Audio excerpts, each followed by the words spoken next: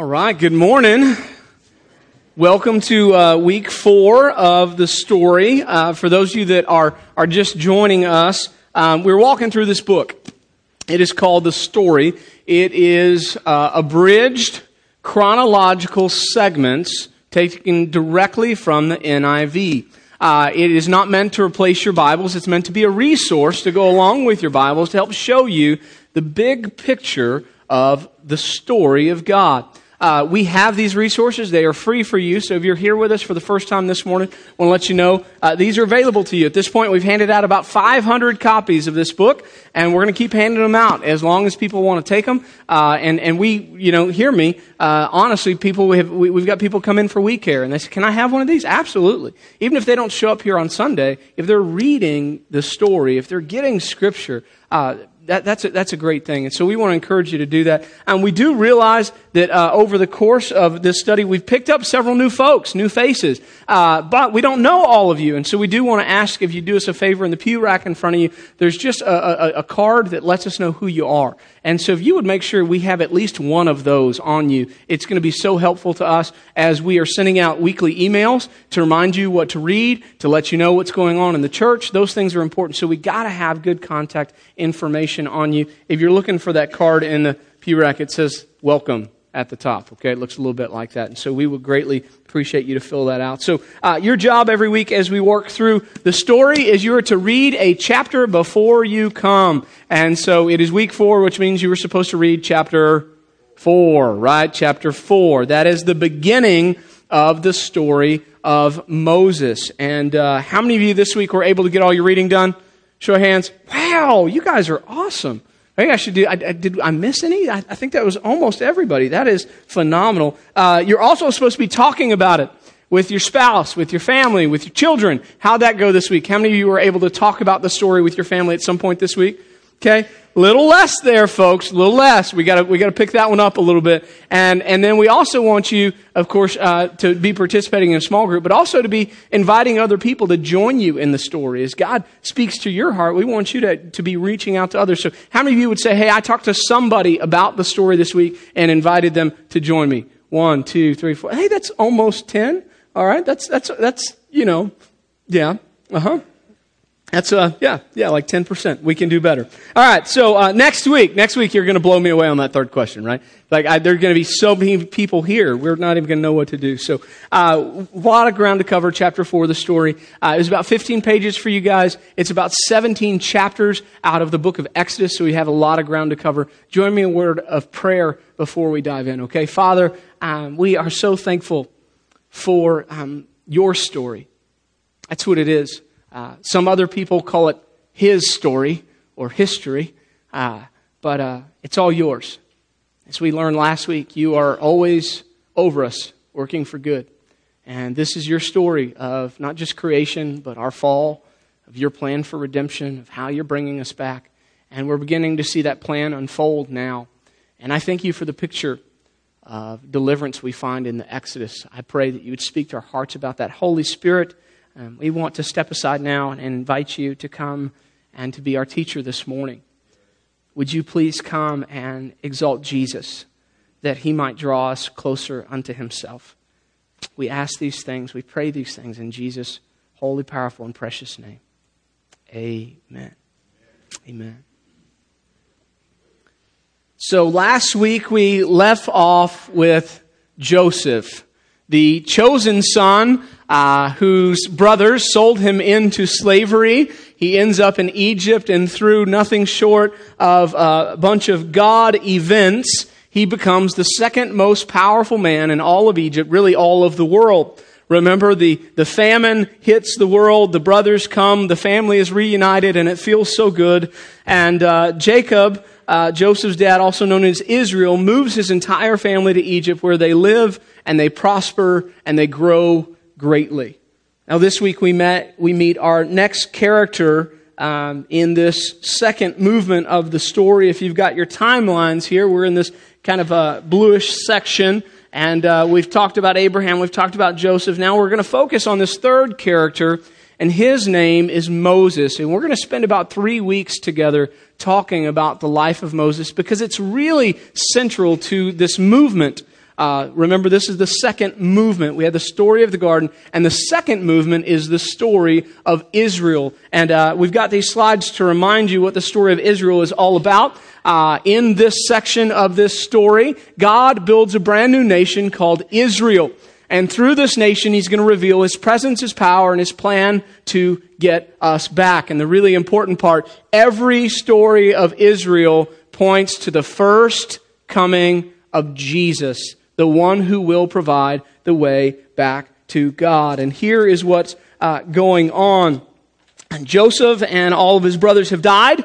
The Pharaoh who made him second in command has died, and a new Pharaoh comes into power, and he immediately sees a problem.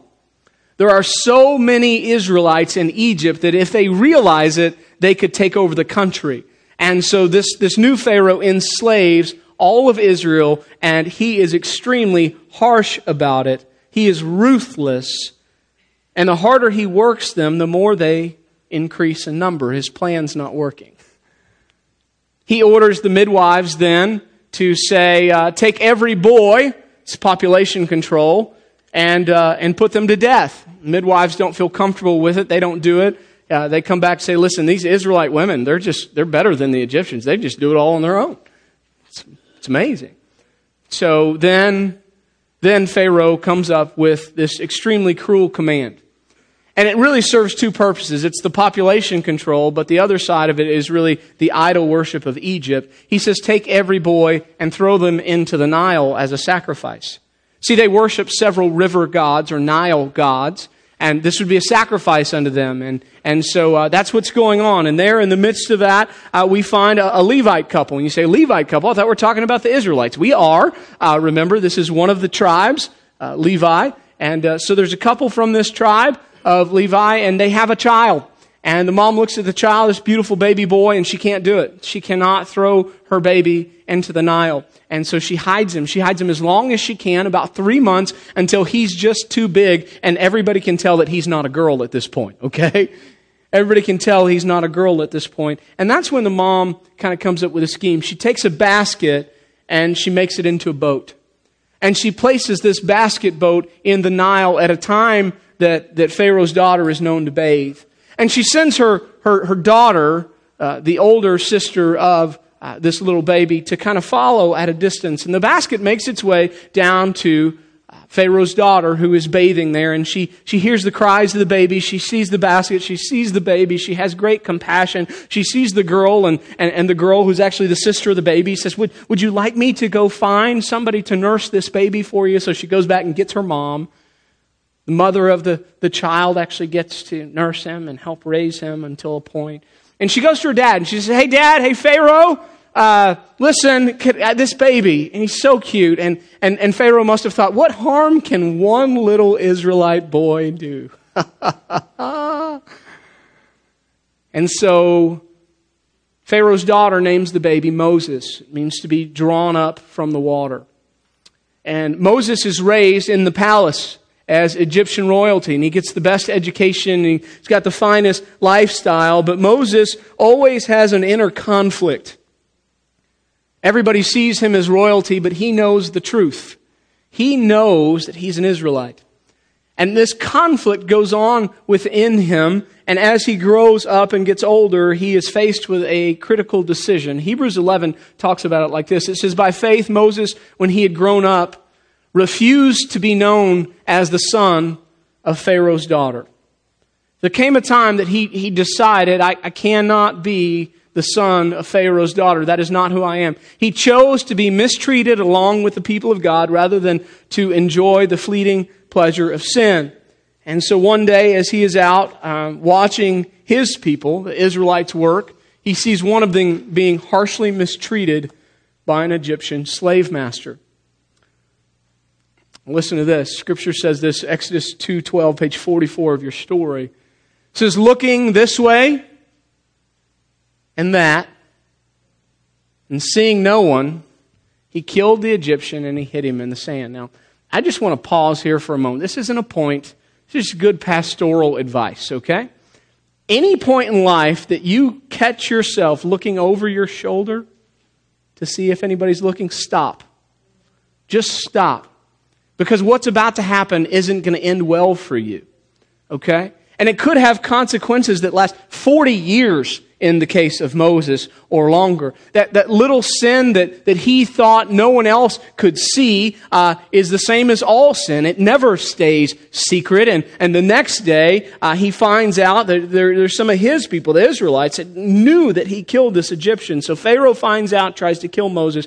Moses runs for his life, and he ends up in Midian, where he helps some daughters of a priest. That scores him a wife. And he becomes a shepherd. He's got a wife. He's got a new life. And he spends 40 years as a shepherd kind of roaming the desert until one day God shows up and he speaks to him out of a burning bush.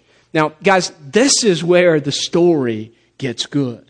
And this is where the story gets good because it is here that God begins to reveal a bit more about himself. You see, we learned last week that this God that we're studying, it's his story, this God never leaves his children, right? He never forsakes them. And we learned not only is he always with us, but he's also always above us, working for good. But that's really all we know about this God so far. He made the world. He loves us. We're his crowning creation. He's always with us. He never leaves us. He never forsakes us. He's always above us, working for our good. But that's kind of all we know about him at this point until this moment where God begins to reveal himself to Moses in a way that he did not fully reveal himself to Abraham, Isaac, or Jacob.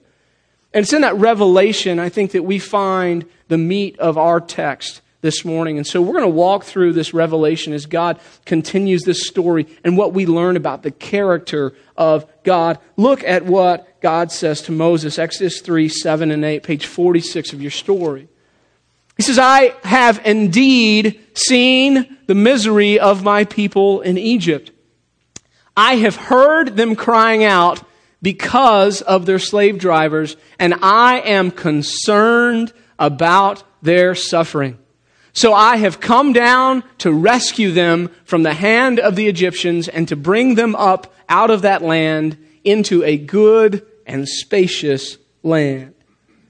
Here's the first thing I want you to see about this God as he reveals himself to us. We find it in that first comment. This God, our God, hears the cries of his children, and he always answers them in his perfect time. God hears the cries of his children, and he always answers them in his perfect time. And somebody here this morning needs to hear this, right? Hear me, please. Don't stop crying out to God. Like, don't stop crying out to God. God is good, right? He's a good God. He sees you. He knows you. He is concerned about you. He is not cruel. He will not let you suffer unjustly. But some seasons of suffering serve a greater purpose. I'm going to say that again. Some seasons of suffering serve a greater purpose. Israel had to remain in Egypt for a time to grow and to increase. And their suffering actually aided their increase. Did you notice that? The harder that they are worked, the more they produce children, not bricks. Children, my friends. Guess there was nothing else to do when they got home after a long, hard day of work.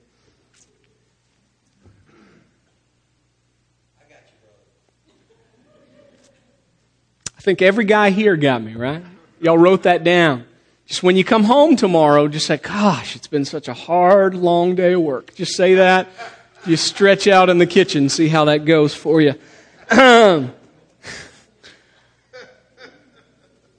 Half of you are going to try it. I know you guys. These things had to happen in order for them to grow, to be prepared for the promised land that was coming. You see, God wasn't absent. God hadn't turned his back on them. Sometimes we feel that way when we're suffering. But the truth is, God's never absent. He doesn't turn his back on us. God was actually with them. He was sustaining them. He was over them. And he, the entire time, was working for good. He was listening to them, and he was preparing a response, a rescue that would come at just the right time. So God says, Moses, I've heard your people cry out in Egypt. I have seen them suffer. I'm concerned about them, and I'm going to do something about it. I'm going to come down, Moses, and I'm going to rescue them. And Moses is like, yes, yes. And then God says, and I'm going to use you to do it. And he's like, no, please, God, someone else. By the way, a lot of times when we pray for deliverance or help, pray for somebody else's situation. God, would you do something to change my situation at work? Or would you do something to reach my children or to reach my sister? And sometimes God says, yes, I've heard your cries, and I'm going to come down and I'm going to fix your marriage. I'm going to come down and I'm going to fix that situation with your children. I'm going to come down and I'm going to change your whole job structure. And we're like, yes. And then he says, and I'm going to use you to do it. How God works. So he says that to Moses, and Moses, after saying, yes, God, is like, now, no, God. And he begins to try to make excuses, right? And his first question is, wait a second, God, who am I that you would pick me to do such a task? I mean, I can't even speak, and surely there's going to be some public speaking involved. I mean, I'd rather be in the coffin than giving the eulogy. Come on, Lord. Can't do that. I just want to save you guys. I'm going to save you literally years of your life, okay? Some of you are thinking, I don't have that many years left. Trust me. I mean, because we fight the same fight with God all the time, don't we? God calls us to something. We say, God, I can't do it. God, I'm not equipped for it. God, I don't know enough. God, don't you know my background? God, they're not going to listen to me. God, there's no way that you could use me for such a holy, great task. I mean, come on, look at me. I'm not holy. I'm not righteous. There's no way that you could use me to bring about that amount of good that you want to do. And we have these arguments with God all the time. But folks, here's the truth of it. God always equips those He calls. Amen. Always. God always equips those He calls. So it's a pointless argument. What I'm saying to you, I just freed up hours and hours and hours and days and days and days and months and months and months of your life. Just stop fighting with God. Because if He calls you to it, He will equip you for it. Again, that's just free. That's not a point this morning. So God reminds Moses of that. He offers up Aaron as a helper. And Moses asks one more big question. He says, okay, you've answered who I am. Let me ask you one more question. When I go to these people, who do I tell them you are? Who are you, God? Who are you? And that's where God says something really cool. It's Genesis 3:14, page 46 of your story. God says to Moses, I am. He actually says, I am who I am. I am. I am. That's who I am. You just go tell them the I am sent you. The Lord, at another point, He will say, I am sent you. Now, I want to go back just for a second because we see Jesus sprinkled all throughout this story. And you may remember in the story of the garden, right, when God promised that a son would come that would crush the head of the antagonist, that would crush the head of the serpent. You guys remember that? And we kind of thought aloud, and you guys, I shared with you, this son is going to come from Leah. Okay, he's going to come from the tribe of Judah. But we kind of wonder, like, whose son is this, right? It's really cool because Jesus, at one point in John chapter 8, is asked a question, and it's the same question: who are you? Who do you think you are to do all these things that you're doing? I love his answer. He's very truly, I tell you, Jesus answered, before Abraham was born, I am. I am. We see that sprinkling. Who is this son going to be? He's going to be God. That's who he's going to be. He's going to be I am. And so Moses goes and he shows the people all the signs that God gives him. God gives him 3 signs: to turn water to blood, and the staff into a snake, and his arm leprous and not. And he goes and he shows them the signs, and then he goes to Pharaoh and he says, God says, let my people go. Now, Pharaoh has changed again at this point. Scholars believe at this point that the current Pharaoh now that Moses goes to, he was probably raised with. It's probably, I mean, he can't really be a half-brother because he's fully Israelite, but he was probably raised kind of in that sense as a stepbrother kind of thing. And so he goes to him and he says, let my people go. That's what God says. And Pharaoh says, no, I'm not going to do it. In fact, not only am I not going to do it, but here's how angry I am with you. I'm going to give your people the same amount of work, but they're not going to have the materials to do it anymore. They get to go collect their own straw. And the Israelites are crushed. They're like, wait, well, what a great man you are, Moses. Such a leader. Thanks, you've just made life tougher. Of course, the harder they work, the more children they have. Hard day at work, honey. So stressful. It's a tough day. It's going to be a tough day tomorrow, isn't it? Tough day, man. You can feel it coming, can't you? It's a tough day. This begins a series of times that Moses is going to appear before Pharaoh. Each time, same message from God, let my people go. Each time Pharaoh is going to say no. That'll be followed by a plague. There's 9 of them that lead up to the ultimate plague, right? First, the Nile is turned to blood, then there's frogs, and then there's gnats, and then there's flies, and then all of Egypt's livestock dies. Then there's boils covering the people. Then there's the hail that ruins the crops, and there's the locust that eats up what remains. Each time, Pharaoh waffles and he kind of says yes, and they no, and never lets them go. Until the 10th plague. And it's going to be the most devastating. Exodus 11, 4 through 6. Page 50 of the story. So Moses said, this is what the Lord said. About midnight I will go throughout Egypt. Every firstborn son in Egypt will die, from the firstborn son of Pharaoh, who sits on the throne, to the firstborn son of the female slave, who is at her handmill, and all the firstborn of the cattle as well. There will be loud wailing throughout Egypt, worse than there has ever been or ever will be again. Now the Israelites are going to be saved from this angel of death because each family is going to slaughter a spotless or a blameless lamb, Exodus 12:7. So then they are to take some of the blood and they're to put it on the sides, here and here, right? And the top of the doorframe here. So here and here and here. And they're going to sprinkle the blood of the lamb in these 3 places and at all the houses, right? And then they're going to eat a meal with this lamb. That meal is going to include some unleavened bread. They're not supposed to spend time to let it rise. Actually, they're supposed to gird up their loins, to tuck in their cloaks, to be ready for action, to be ready to go. And God says, listen, we're going to call this Passover, and then He instructs His children, I'm about to do something so great. You're going to celebrate this meal every single year. Every single year, you're going to look back to this time of deliverance, this time that death passed you over. And every year, you're going to celebrate it with this blood and with this lamb every year. Okay? So he establishes what's a lasting ordinance for them until, later in the story. So night falls, the angel of death comes, and all of the firstborn males in Egypt are dead. And you can hear the horror. We don't have a ton. I think maybe half and half in men here this morning. Maybe a few more women than men. If you're here today and you are a firstborn male, would you just stand up? You're the firstborn male of your family. Do you just stand up? Include me. Would be my dad. Just look around for a second. Just think about the lives and the impact that would have. You guys can go ahead and sit down. That's huge. That's what happened in Egypt. And there was great mourning and wailing. It was a horrific sight. So Pharaoh finally says, get out. Get out. The Egyptians want no more. In fact, they actually give possessions, their possessions to the Israelite to leave. And as they're leaving, something happens. Something kind of pops in their mind. They go, oh my gosh, who's going to build stuff for us?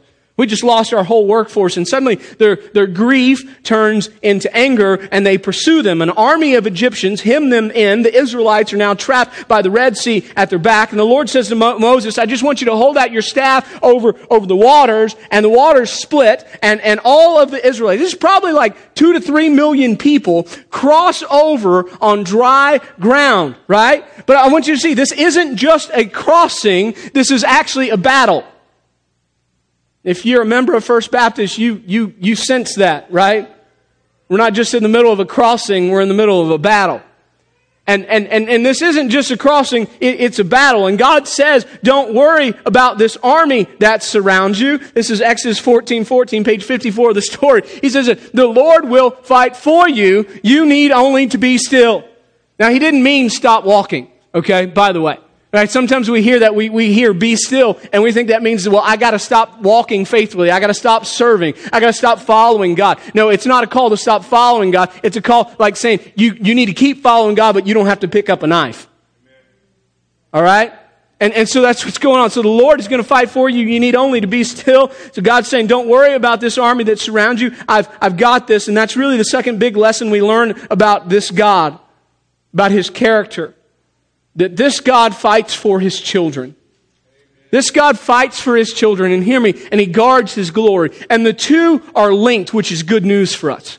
Which is good news for us, okay? God fights for His children and He guards His glory. I don't know if you caught it in your reading, but 3 times in the text, God mentions His motivation. He says, I will gain glory.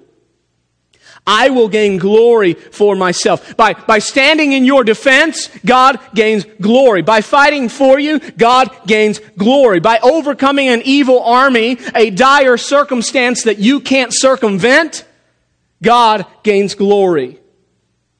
He says, I will be glorified. An entire army is defeated that day without the Israelites lifting a sword. And this is good news for us. You remember, we are God's crowning creation. We are the ones made in His image. And when God fights for us, He's sustaining His glory.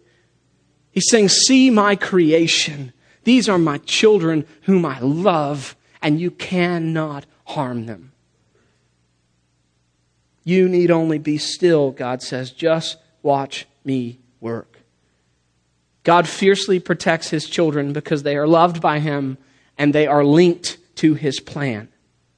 They are linked to His plan. Friends, we are linked to the very plans of God. You need only be still, God says. Just watch me work. I wonder this morning, is there any area of your life that God is saying that same thing today? You just need to be still and watch me work. Is there any area of your life today that you need to hear this message that God actually wants to fight on your behalf if you'll invite Him in? Maybe He's saying, hey, lower your sword. Lower your sword. I've got this. Remember, Peter thought he had the answer.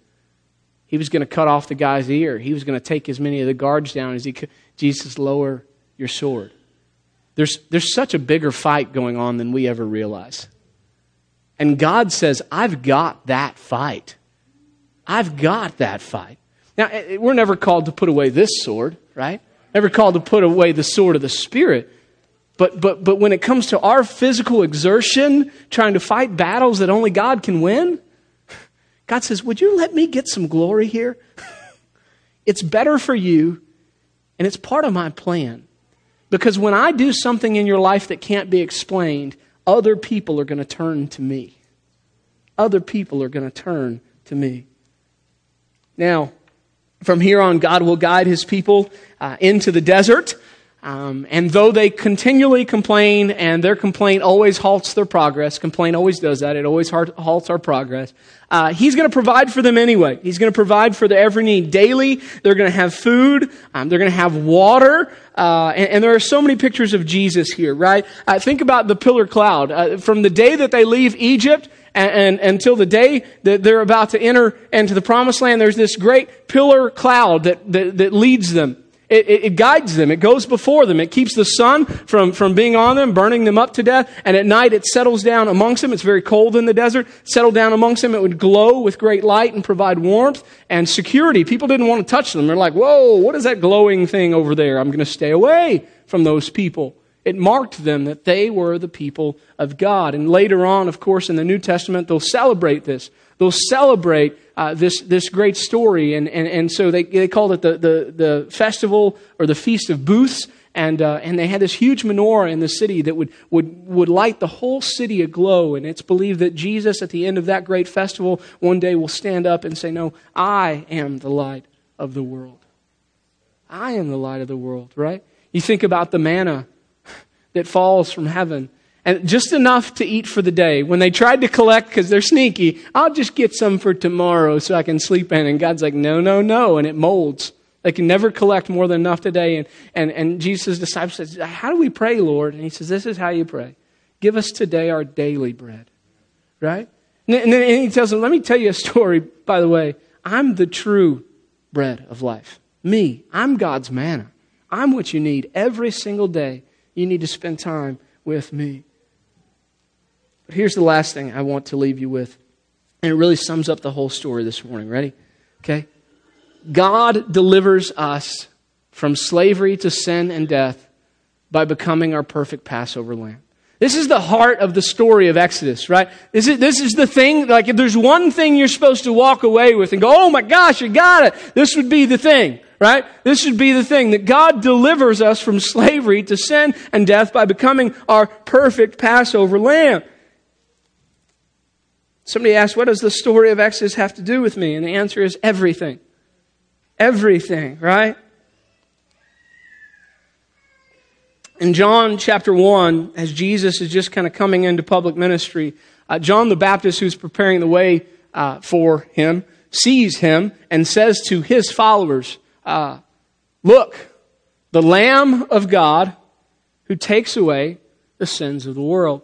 That's what John says. This is the Lamb of God. Behold, the Lamb of God who takes away the sins of the world. The very first time that Jesus walks into the synagogue to teach, very first time he teaches, okay? He opens up the scroll of Isaiah and he says this is out of Luke 4:18. The Spirit of the Lord is on me, he says, because he has anointed me to proclaim good news to the poor. He has sent me to proclaim, ready? Freedom for the prisoners. Okay? Freedom for the prisoners and recovery of sight for the blind, to set the oppressed, that's the slaves, free. The slaves free. And that's what Jesus does. Jesus comes and eventually, of course, that's when he began his ministry. He says that he begins his public ministry, which culminates with his death on the cross, his resurrection. And there on the cross, his blood, the blood of the perfect Lamb of God, is shed. Do you remember where they were supposed to put it on the door? Here, and here, and here. You remember, maybe from reading Scripture, that his head is bleeding from being beaten, from a crown of thorns. There's blood flowing. His hands are nailed and pierced, and the blood is here, and it is here, and it is here. And God is saying, see, I have sent you. Behold the Lamb. I have sent you the perfect Lamb. And anyone who believes in him, listen to me, the penalty of sin, which is death, will pass over you. That's huge. That's huge. That's what this story is about. It's about deliverance from sin, from death, from the grasp of Satan. That's what Jesus will eventually do for us. So you got to stay tuned for the rest of the story. How do we take this message home? What do we do with it? I'm going to give you a few things, okay? First and foremost, I want to challenge you to worship while you're waiting for a new season. Worship while you're waiting for a new season. All right. I know this is a lot of women, men too, but for different reasons. Men like fall because they get to kill animals and eat meat. All right? That's a totally different reason, right? But women, you got how many of you here today would just say fall is my favorite season? That's it? Like 10 of you? I was going to say it's because you live in Texas and you don't really know what fall is. Where there is fall, it's awesome. But in Texas, there's this kind of interesting epidemic, right? The calendar says it's fall and it's still 91 degrees, right? And fall is here, and people that love fall, they're ready to get out their decorations and they're ready to drink their pumpkin spice lattes, but they can't because it's 91 degrees. And so it says it's fall, but the season has not truly arrived, and you wait with anticipation during this time of year. Come on, Lord, it is October. When is that first cool front, God? I'm ready to wake up when it's 60 degrees and it to cap off at 71. Come on, Lord, bring me fall. I'm ready for all 6 days of it. Right? And we long for that season. Listen, you can long for that season, but don't forsake the days that will come until it happens. Amen. That's good. That's a good word. God has a new season in store for you. But that doesn't mean that you shouldn't worship Him in the season you find yourself in. And some of us find ourselves in pretty tough seasons right now.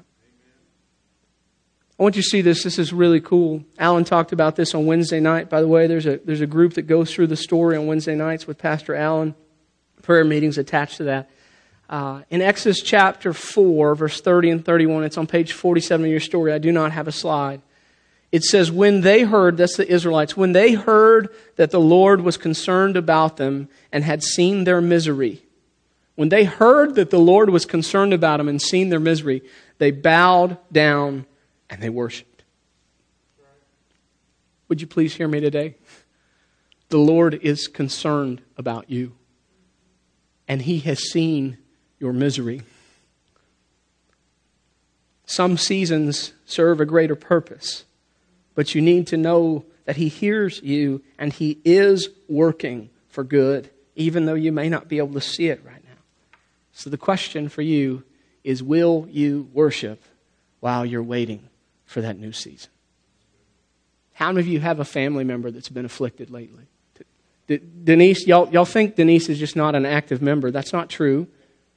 That's not true. Denise is serving her daughter. When she's not here, don't think she's off, just traveling the globe. Sometimes.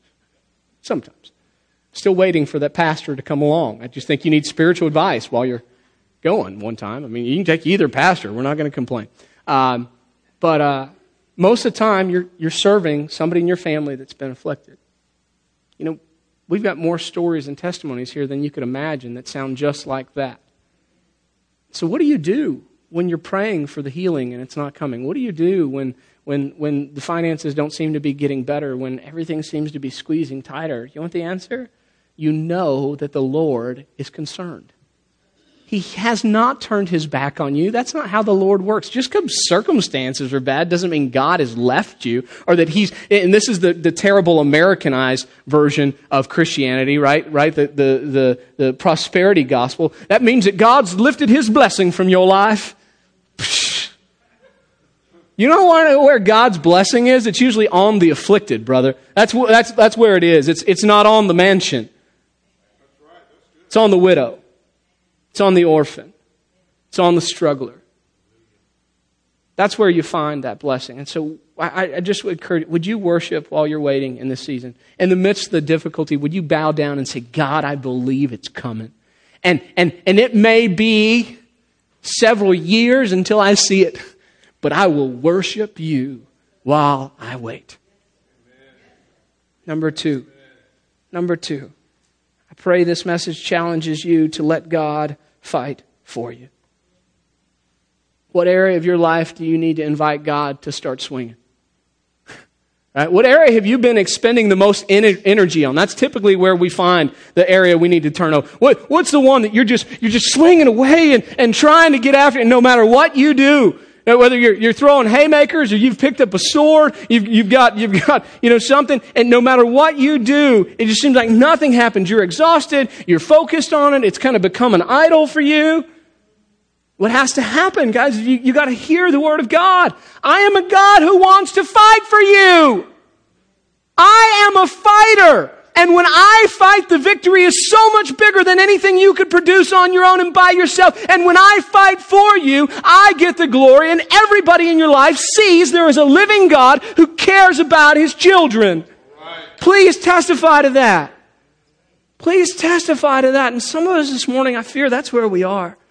And we got to give a relationship over to God. We got to give a dream over to God. We got to give our anger over to God. We've got to give a sin over to God. Some struggle that we don't tell others about. Remember, sin doesn't stay secret for long, friends. It's better to give it to God now than to keep trying to hide it. Let God fight for you. And the last one, I'll be done. I want you to go home knowing this in confidence. God is still our deliverer. God is He's still on His throne. He's still God, and He is the same yesterday, today, and forever. He is still our deliverer. And for some here, maybe you need to hear that, because the truth is you're not a child of God yet. You're still a slave to sin. If you were to die today, sin still owns you. And unfortunately, if you die in that condition, you would be separated from the love and the goodness of God forever. Forever. But you don't have to be. You just have to have your life covered by the blood of the perfect Lamb.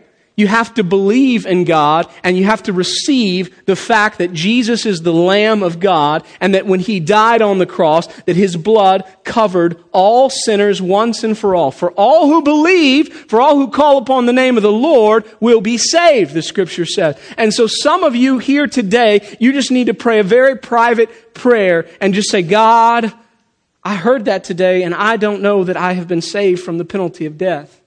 I'm afraid if the angel of death came today, there'd be great tragedy in my life forever. Would you cover me with the blood of Jesus? Jesus, come into my life. Come into my life. Forgive me of my sins. He will honor that prayer. You just cry, God, save me. He will do that for you. And then when we're done today, if you prayed that prayer, you come see me. I'm not going to call you down front. I'm not going to make you feel uncomfortable. When we're done, you come see me. You'd be shocked how many people have done that quietly here lately. You know what, Pastor, I've given my life to the Lord. It's good stuff. But you know, for some are Christians, but you dabbled with sin. You looked left, and you looked right, and you didn't see anybody watching. Now that sucker's got a hold of you. Sin is never content to be contained.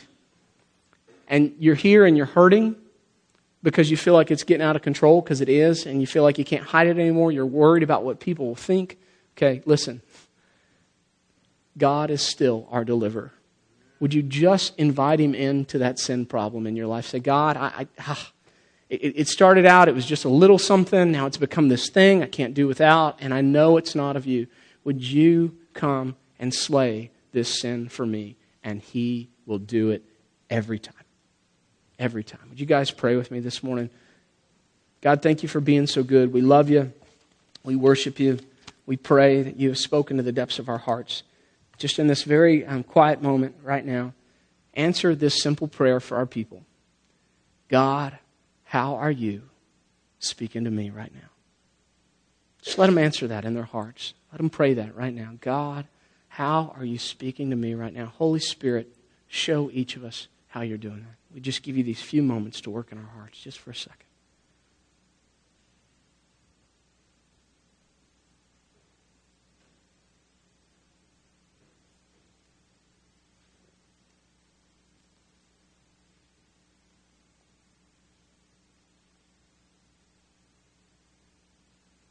God, I believe you have shown and will continue to show us throughout the week exactly what you want us to do because of this message.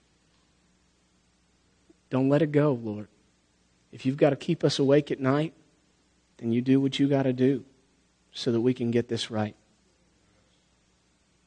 You are the Lord, the great I am. That's who you are. That's who you are. And we're your children.